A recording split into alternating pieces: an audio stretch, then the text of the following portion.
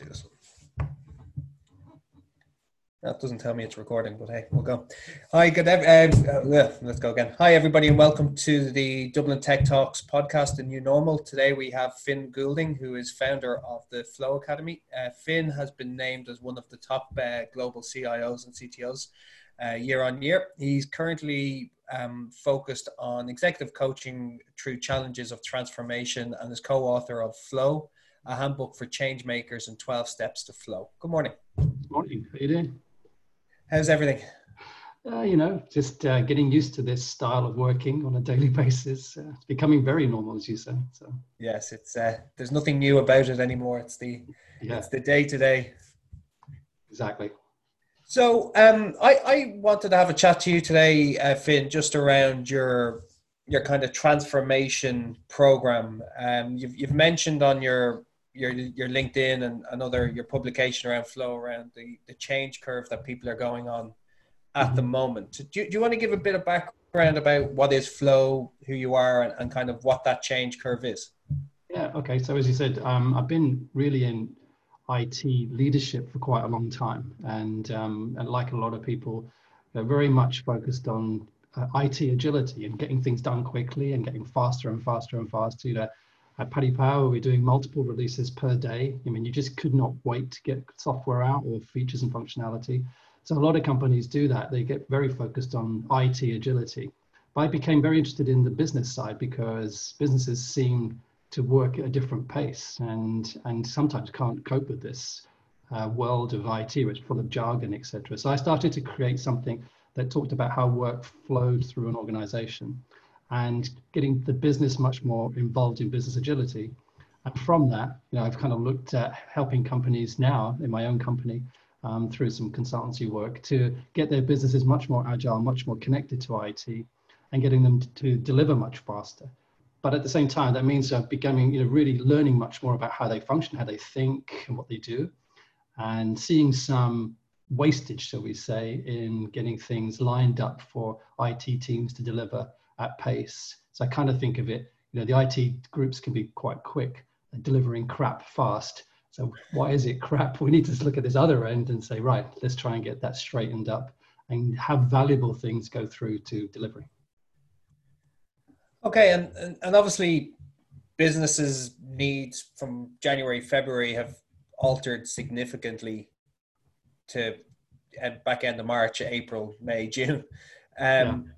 You mentioned in the leadership change curve around the processes and the effects this is having on businesses, and you mentioned as well around in the last 48 hours from your first article around Airbnb, Virgin, Uber laying off thousands of staff, like there's so much cost rationalization going on. What are your thoughts on where businesses are? Obviously size will matter. More agile businesses can change quicker. Oil tankers take longer to turn. Where are people at the moment and around transformation, business wise and program wise? What effects has this taken? Well, I think what we find in our organization, that's why I end up working with CEOs and leadership teams, different companies around the world, is really they've been trying to transform or doing transformation programs for some time and failing and really not understanding why they're not delivering. And they end up with very expensive consultants, spending millions and really not moving forward. And usually it's because they need to change, something's wrong, they're not gaining the kind of market share that they want, or they're being disrupted by smaller companies. So what I did in the leadership change curve diagram, which hopefully we'll be able to share with this for people to see, is that actually this COVID thing has been a massive disruption. It's kind of like, it's very obvious. It's put businesses off kilter, whereas they were already being disrupted. These businesses were already trying to transform, but not doing it very well. And they had time. I think what we're seeing now is that they don't have time. Some of those companies, particularly in the sectors which are at most risk, are having to protect their cash. They're having to hunker down, until they can come back again. And we're seeing that in a number of areas. The unfortunate thing is that then has a knock-on effect to their ecosystem. So then there are other suppliers or organizations which are plugged in, which are no longer able to gain from their growth because their growth has gone away. So companies that are adjacent, they're also going to have the same problems. And you've probably seen some of that in the recruitment space, you know, so. Yeah, you know, you lots of changes have happened. Like you look at probably businesses that you would have felt were stable, and that old adage of you're only 2 months away from, you know, from poverty. You know, if you don't get paid after 3 months, you're in a different situation. I've seen that in a lot of businesses in the services. I wouldn't just take recruitment, in a lot of the services businesses where you're relying on a, you know, the workflow to work, the payment models to work, and usually the businesses that are service based are the last to get paid or not paid at all. So you know, the reliance on month invoicing is probably the biggest learning I think I personally, from talking to people, will take from that business, kind of the forecasting side of business, or even the continuity planning of a business, was nearly forgotten about. And that might come into a part of the difference between what your business agility to, you know, IT agile. You know, it's a different mindset that I think people forgot about. Yeah, I think so. I think they've traditionally underinvested in innovation, product development, new ideas, etc. Really exploited their current model as much as they can. Yeah. And when it becomes your only business, there's no other things you can do, then you're really under pressure. And you see that obviously some organizations are very much, they prime on one particular thing, but they're not looking to the future. They're not exploring, and what should I actually do? And they seem to have lost the ability to understand how to create new things. It tends to be very much off the back of what's existing.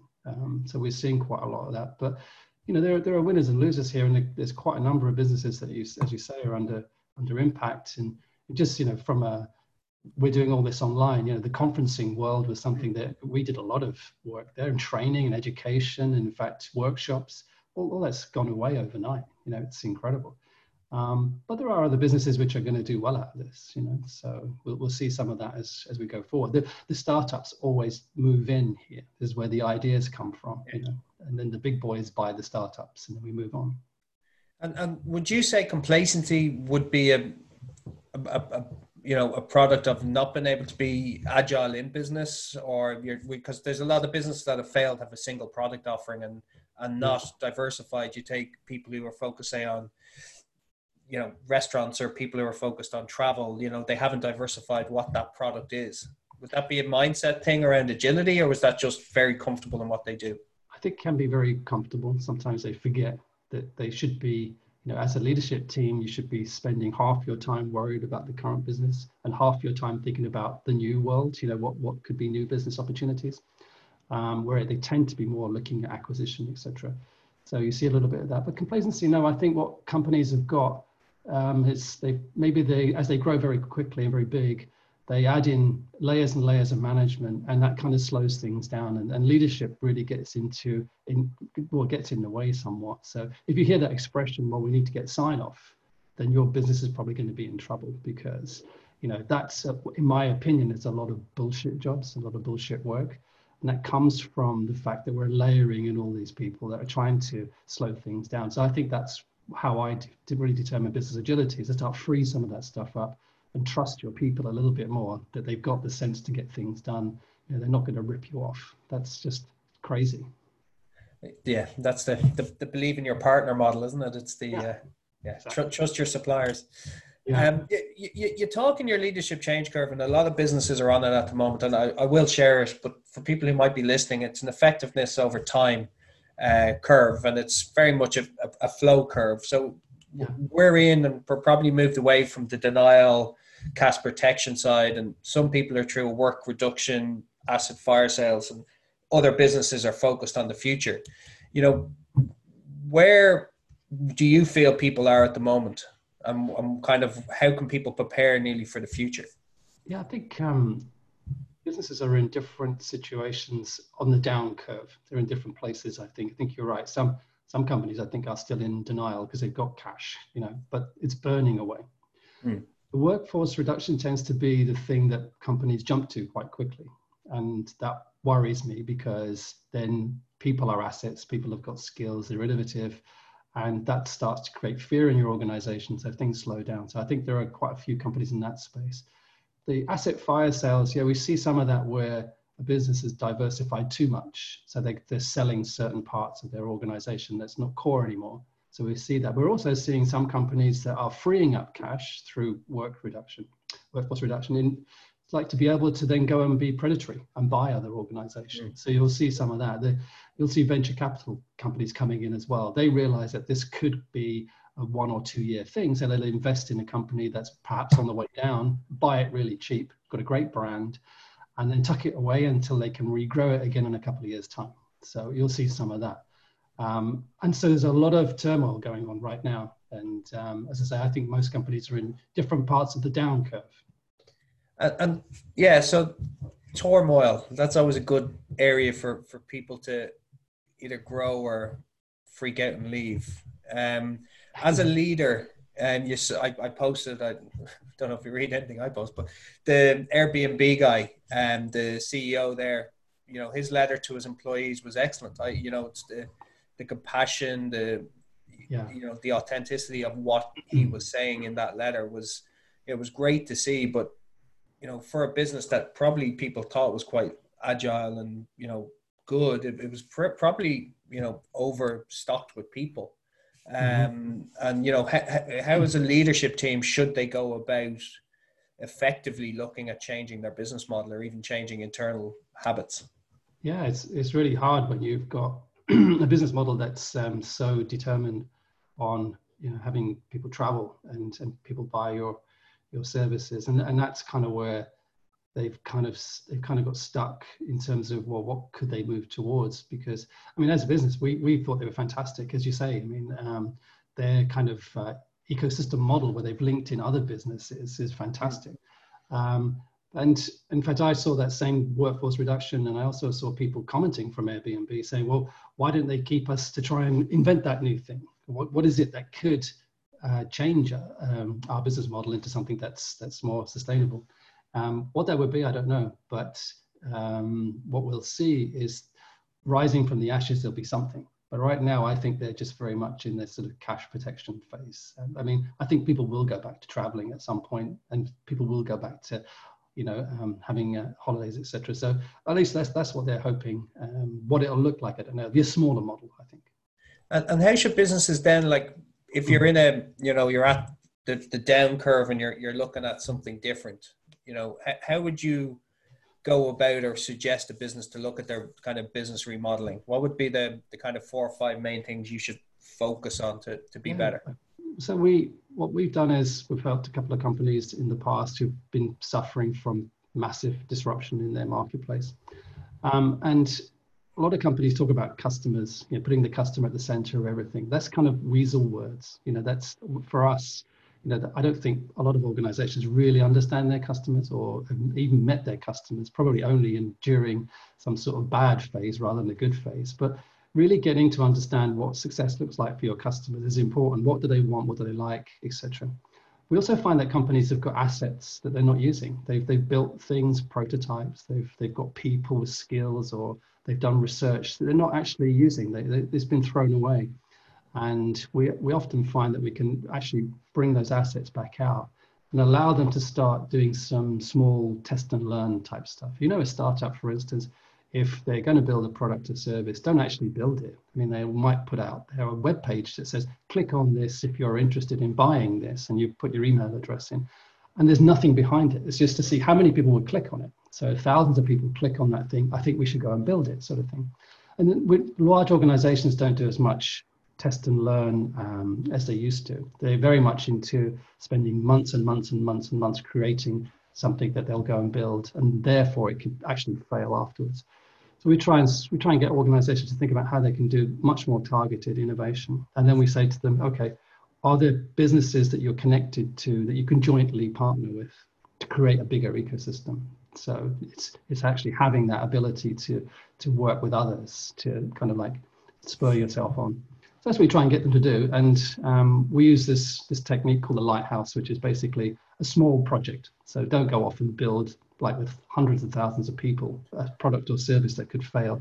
Just get 4 or 5 people together and start trying out different potential products or services. And the ones that stick are the ones that you go ahead and start to build out.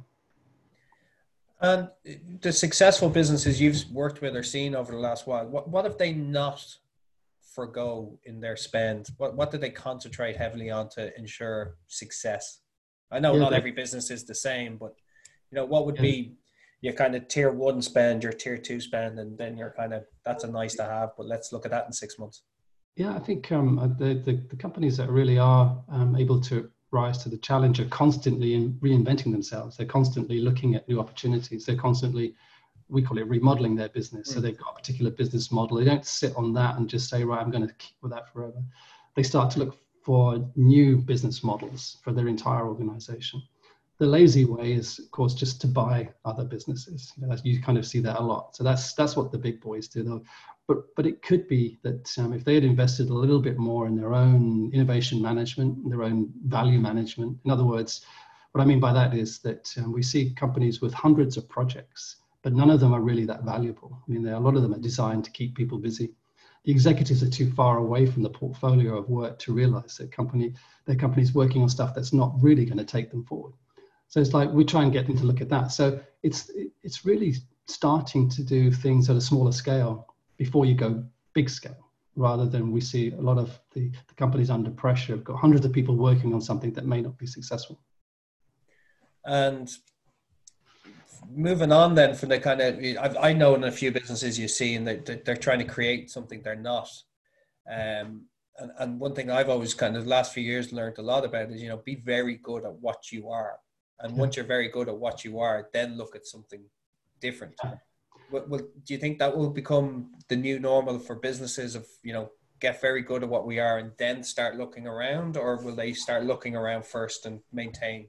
I think it's a balance of the two. I mean, I think you have to be good at your core business for sure, but you need to be really exploring for new opportunities to continue on. So it's kind of a balance of the two. And being good at what you are also means not copying other companies, trying to be like them. There's no point in trying to be like a startup.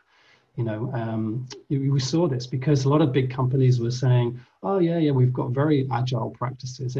People can work from home and that, but that was bull. In fact, the first couple of weeks of this disruption was, IT people running around trying to get laptops for people to work at home. It was just a fallacy. I mean, there's so much that people talk about their organization being agile, but when it came down to it, they just weren't, and this is the business, right? So there's some great work done by technologists to get people working from home, but we'd already thought a lot of these companies had that infrastructure in place, but they didn't. So. Yeah, I say if you ask many CEOs, did they do a fire test 12 months ago, or a capability survey around 12 months ago? Was there was it done, or did they even think about it?